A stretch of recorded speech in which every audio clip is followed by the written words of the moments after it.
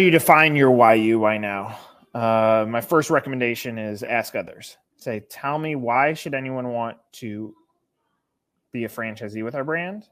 And why should anyone want to do it now? Ask someone else. Ask your franchisees, ask your friends, ask your partners, whoever you ask someone else and have them answer that for you.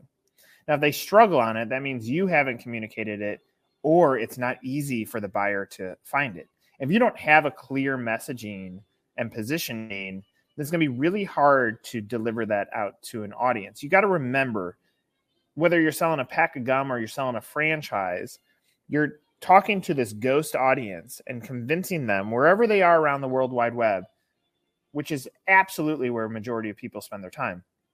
You're convincing them to go from an impression to an inquiry. And so you have to deliver a key message along that way. And if you don't know it, ask someone else. Or if you're looking at your brand, you're like, man, my brand is great. How do we stand out? That will give you an answer. Then you ask yourself, why would anyone want to be a partner with you right now? And you'll find that answer.